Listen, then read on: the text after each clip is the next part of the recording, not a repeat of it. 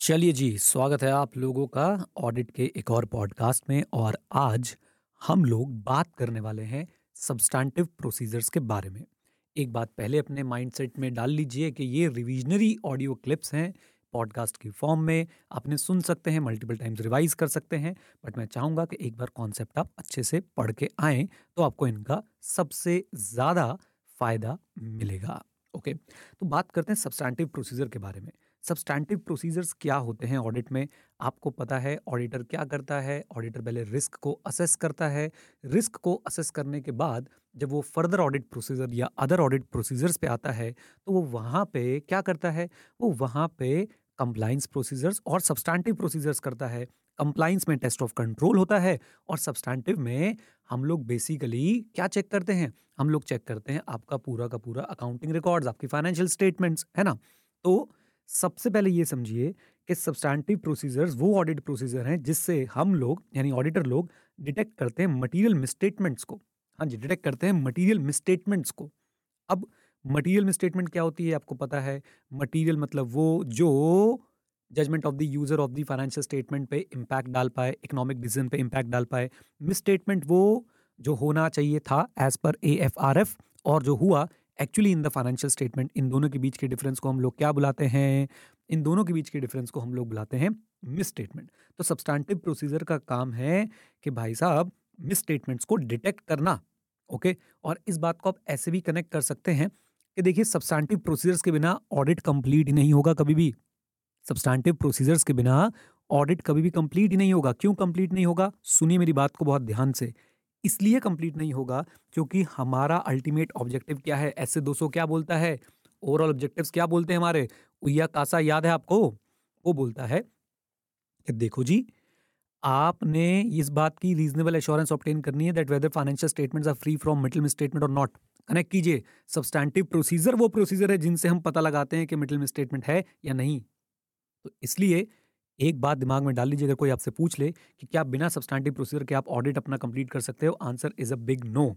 अब substantive procedure के अंदर क्या क्या चीजें आती हैं? टेस्ट ऑफ डिटेल्स और substantive analytical procedure. Substantive analytical procedures मतलब रेशियोज और ट्रेंड्स को चेक करना, अनयूजुअल फ्लक्चुएशन मिले तो उन्हें फर्दर इन्वेस्टिगेट करना। याद रखिएगा, एनालिटिकल प्रोसीजर आपके लिए ऑडिटिंग में 3 स्टेजेस में यूज हो सकते हैं। एक रिस्क असेसमेंट में, दूसरा टेस्ट ऑफ डिटेल में और तीसरा कंप्लीशन एंड रिव्यू के टाइम पे। आइए अब जरा बात करते हैं कि टेस्ट ऑफ डिटेल और सब्सटैंटिव एनालिटिकल प्रोसीजर में फर्क क्या है। अगर किसी का हाल आप नब्ज देख के बता रहे हैं, सब्सटैंटिव एनालिटिकल प्रोसीजर कर रहे हैं। और अगर आप किसी का ऑपरेशन कर रहे हैं बैठ के, तो आप टेस्ट ऑफ डिटेल्स कर रहे हैं। टेस्ट ऑफ डिटेल में बेसिकली हम लोग क्या करते हैं? हम लोग transactions, account balance, disclosures etcetera की जो है असर्शंस चेक करते हैं। असर्शंस क्या हैं? वही रिप्रेजेंटेशंस बाय मैनेजमेंट एक्सप्लिसिट और otherwise embodied in the financial statement. जैसे कि हमारे अकाउंट बैलेंस की बात करूं तो ERCV, existence, rights and obligation, completeness and valuation. Okay, now the question is कि कैसे सब्सटैंटिव प्रोसीजर डिजाइन करे जाएंगे और कैसे आपको जो है सब्सटैंटिव प्रोसीजर परफॉर्म करने हैं। सबसे पहली बात आपने जो याद रखनी है वो ये कि रोमम कितना भी कम हो जाए, बिना सब्सटैंटिव के हम काम नहीं चला सकते हैं। रोमम कितना भी कम हो जाए, बिना सब्सटैंटिव प्रोसीजर के हम लोग काम नहीं चला सकते हैं। ये बात आपने याद रखनी है। ओके, यानी कि सब्सटैंटिव प्रोसीजर होंगे ही होंगे। और इससे हमें ये भी पता चलता है, ये सब बातें जो हम कर रहे हैं ना, ये आपकी अंडरस्टैंडिंग अगर आपको है तो आप बिल्कुल क्लिक कर पा रहे होंगे मेरे साथ। अदरवाइज आपको लगेगा भैया ये क्या हो रहा है, इतना तो हमें पता ही नहीं है। तो अगर आप ये बहुत डिटेल में पढ़ना चाहते हैं, substantive analytical procedure, test of control etcetera, अगर आप CA कर चुके हैं या आप कहीं पे आर्टिकलशिप कर रहे हैं तो thinkingbridge.in पे जाइए। और अगर आप लोग इंटरमीडिएट की क्लासेस लेना चाहते हैं तो edu91.org पे जाइए, पूरा डिस्क्रिप्शन आराम से पढ़िए। हम बहुत डिटेल में ऑडिट की पढ़ाई करते हैं, बहुत ज़्यादा डिटेल में। एक एक वर्ड पे कभी कभी मैं 10-10, 20-20 मिनट लगा के चलता हूँ। एक एक कॉन्सेप्ट पे तो आधा आधा, पौना पौना घंटा, कभी कभी 1-1 घंटा भी लग जाता है। आइए देन मूविंग फर्दर, तो ये बात आपने ध्यान रखनी है कि देखो जी, सब्सटैंटिव प्रोसीजर मिस कर नहीं सकते। अब क्यों, आपसे कोई पूछ ले क्यों नहीं मिस कर सकते? एक तो वो मिसस्टेटमेंट वाला कनेक्शन अपना है ही कि हमारा ओवरऑल ऑब्जेक्टिव क्या था। दूसरा कनेक्शन आपने ध्यान रखना है कि भैया ऑडिटर सिर्फ रिस्क असेसमेंट के बेसिस पे ओपिनियन नहीं दे सकता, क्योंकि ऑडिटर की जो रिस्क असेसमेंट है वो जजमेंटल है। और ये जरूरी नहीं है कि ऑडिटर सारे रिस्क ऑफ मटेरियल मिसस्टेटमेंट को आइडेंटिफाई कर पाए। एंड यस, ऑडिटर सिर्फ IC के बेसिस पे यानी टेस्ट ऑफ कंट्रोल के बेसिस पे भी ओपिनियन नहीं दे सकता। क्यों? अरे भैया, IC की अपनी खुद की इनहेरेंट लिमिटेशंस हैं। जैसे कि abuse of authority by management.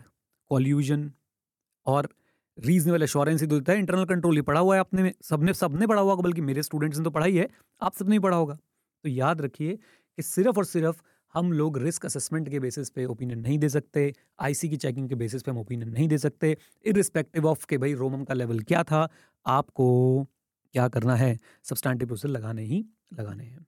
Okay, now अब एक चीज़ जैसे मैंने आपको बताया, अच्छा ये शायद मैंने भी आपको बताया नहीं, सब्सटैंटिव में हाँ, 2 बातें होती हैं, बात हो गई थी अपनी, एक टेस्ट ऑफ डिटेल और सब्सटैंटिव एनालिटिकल प्रोसीजर्स। अब ऑडिटर अपनी जजमेंट पे, अपने एक्सपीरियंस के हिसाब से, सर्कमस्टेंसेस के हिसाब से ऑडिटर डिसाइड करता है कि क्या सिर्फ मैं सब्सटैंटिव एनालिटिकल प्रोसीजर से काम चला लूँ। जनरली स्पीकिंग अगर टीओसी बहुत बढ़िया हुआ, इंटरनल कंट्रोल बहुत अच्छा निकला, तो ऑडिटर जो है वो सिर्फ और सिर्फ किससे काम चला सकता है, सब्सटैंटिव एनालिटिकल प्रोसीजर से, एटलीस्ट थ्योरी में। मैंने इसका प्रैक्टिकल इंप्लीकेशन क्लास में बताया था। या मैं सिर्फ टेस्ट ऑफ डिटेल्स करूं, या मैं दोनों का कॉम्बिनेशन लगाऊं। और आपको ये भी मैंने बताया था कि भाई साहब ज़्यादातर तो दोनों का कॉम्बिनेशन ही जो है वो लगाया जाता है।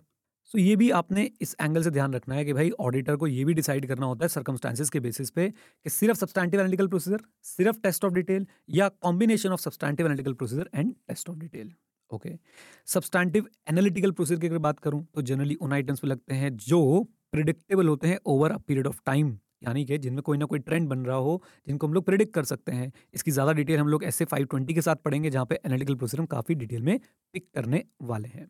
ओके, चलिए अब और किस किस का इम्पैक्ट आ सकता है on designing of test of details. तो designing of test of detail मतलब आप AEIOU री परफॉर्म एक्सटर्नल कंफर्मेशन में से क्या यूज करने वाले हैं, कब यूज करने वाले हैं, इसमें से क्या क्या यूज करने वाले हैं, कैसे यूज करने वाले हैं, डिजाइनिंग पे किस किस का इम्पैक्ट आएगा। तो नेचर ऑफ रिस्क यानी कि रोमम कैसा है, और साथ में असर्शन कौन सी है। जैसे कि अगर आपको कंप्लीटनेस असर्शन चेक करनी है तो आप लोगों को कुछ और जो है वो सब्सटैंटिव प्रोसीजर डिजाइन करने हैं, लेकिन अगर एग्जिस्टेंस या अक्रेंस चेक करनी है तो आपको कुछ और सब्सटैंटिव प्रोसीजर जो है वो डिजाइन करने हैं। जैसे कि अगर मैं आपसे बोलूं एग्जिस्टेंस चेक करनी है तो हम लोग क्या करेंगे, फाइनेंशियल स्टेटमेंट से आइटम सेलेक्ट करेंगे और जाके हम लोग फिर उसका रेलेवेंट ऑडिट एविडेंस इकट्ठा करेंगे। और अगर कंप्लीटनेस चेक करनी है तो हम क्या करेंगे, हम लोग क्या करने वाले हैं, हम एक्चुअली में पहले आइटम को सिलेक्ट कर लेंगे, हम एक्चुअली पहले आइटम को सिलेक्ट कर लेंगे और हम जाके देखेंगे कि भाई ये फाइनेंशियल स्टेटमेंट में इंक्लूडेड है या नहीं। ओके, आई होप आप ये बातें समझ रहे हैं। और बाई चांस अगर आपसे कोई पूछ ले कि क्या हमारा जो सब्सटैंटिव प्रोसीजर का एक्सटेंट है, जो सब्सटैंटिव प्रोसीजर का तौर तरीका होगा, सब्सटैंटिव प्रोसीजर कौन से लगाने, क्या वो रोमन पे भी डिपेंड करते हैं? आंसर इज यस, बिल्कुल रोमन पे भी डिपेंड करते हैं। और साथ साथ में याद रखिएगा टेस्ट ऑफ कंट्रोल पे भी डिपेंड करते हैं। अगर टेस्ट ऑफ कंट्रोल अनसेटिस्फैक्ट्री है, हाँ जी, अगर टेस्ट ऑफ कंट्रोल क्या है, अनसेटिस्फैक्ट्री है, तो एक्सटेंट ऑफ सब्सटैंटिव प्रोसीजर हम लोग क्या कर देंगे, इंक्रीज कर देंगे। याद रखिएगा अगर आपके इंटरनल कंट्रोल सही नहीं है तो क्या करना पड़ेगा, हमें अपने सब्सटैंटिव प्रोसीजर को इंक्रीज जो है वो करना पड़ेगा, यानी कि ज़्यादा सब्सटैंटिव प्रोसीजर जो है वो ज़्यादा टेस्ट ऑफ डिटेल्स जो है वो करने पड़ेंगे। एक बात आप लोगों ने याद रखनी है कि देखिए एक्सटेंट का वैसे जनरली मीनिंग क्या होता है, एक्सटेंट का मतलब होता है कि कितना बड़ा सैंपल साइज या कितना छोटा सैंपल साइज जो है वो सिलेक्ट करना है। लेकिन हम यहाँ पे आपको एक चीज़ और एक बार और रिवाइज कराना चाहूँगा कि ज़रूरी नहीं है कि सिर्फ आप सैंपल सेलेक्ट करें, आप और मटेरियलिटी के बेसिस पे, रिस्क के बेसिस पे भी किसी इंडिविजुअल आइटम को पिक कर सकते हैं सब्सटैंटिव प्रोसीजर के लिए, बल्कि करना भी चाहिए। चलिए अब जो फाइनेंशियल स्टेटमेंट का क्लोजिंग प्रोसेस होता है, फाइनेंशियल स्टेटमेंट का क्लोजिंग प्रोसेस होता है, उसको लेके सब्सटैंटिव प्रोसीजर कौन कौन से लगाने चाहिए।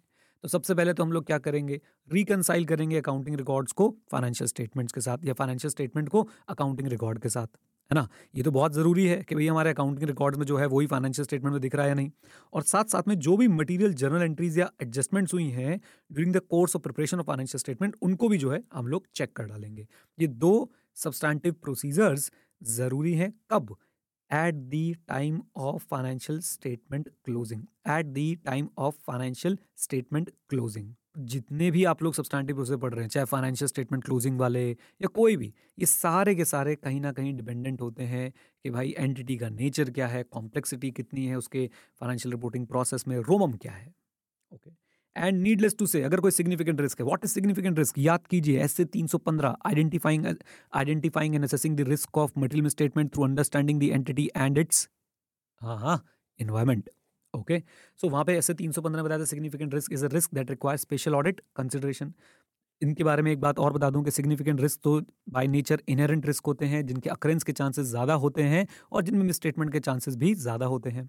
Okay, example fraud, related party, significant developments, याद आ रही हैं सारी बातें, ऐसे आइटम्स जिसमें जजमेंट इन्वॉल्व है। ओके, एग्जाम्पल्स भी पढ़े हैं हमने इसके।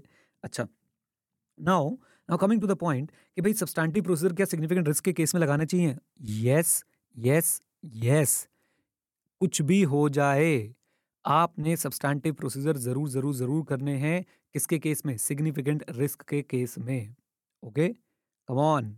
तो आपने इस बात को समझना है, कोई आपसे पूछ ले, क्या हम लोग सिग्निफिकेंट रिस्क आइटम पे सब्सटैंटिव प्रोसीजर स्किप कर सकते हैं? Answer is a big no. और जिस भी असर्शन में सिग्निफिकेंट रिस्क ऑडिटर को दिखा है, स्पेसिफिकली उसके रिस्पॉन्स में हम लोग सब्सटैंटिव प्रोसेस ज़रूर, ज़रूर, ज़रूर डिज़ाइन करते हैं। ओके? एंड जहाँ तक प्रैक्टिकल उसकी बात है, तो भाई यहाँ पे सिर्फ सब्सटैंटिव एनालिटिकल प्रोसेस से काम नहीं चल सकता। यहाँ पे आपको टेस्ट ऑफ डिटेल्स ज़रूर, ज़रूर, ज़रूर करना चाहिए। ओके? लीजिए, तो ये एक शॉर्ट मैंने एक ऑडियो बनाने की कोशिश करी, आपको बेसिक सब्सटैंटिव प्रोसेस का समझा दिया मैंने। आईसीएआई की बुक में थोड़ा-सा इधर-उधर फैला हुआ होगा, but don't worry at all. मैंने आप लोगों को जो है ये बहुत ही शॉर्ट में कवर कराने की कोशिश करी है। आप इसे देख सकते हैं, मतलब इसे बार-बार सुन सकते हैं और अपने सब्सटैंटिव प्रोसेस के टॉपिक को प्रिपेयर कर सकते हैं। एक बात मैं और बता दूँ कि आईसीएआई बोलता है एसए 330 आपके कोर्स में नहीं है, बट ये सब कुछ हमने एसए 330 से ही पढ़ा है। लेट मी टेल यू, 315 में रिस्क को असेस करते हैं और 330 में रिस्पॉन्स देते हैं। रिस्पॉन्स ये वही है। ओके, चलिए जी। With this note guys, thank you very much. Stay connected, stay here. जय हिंद। और हाँ मित्रों, सीखते रहें, क्योंकि सीखना शुरू तो जीतना शुरू। All the best, God bless you.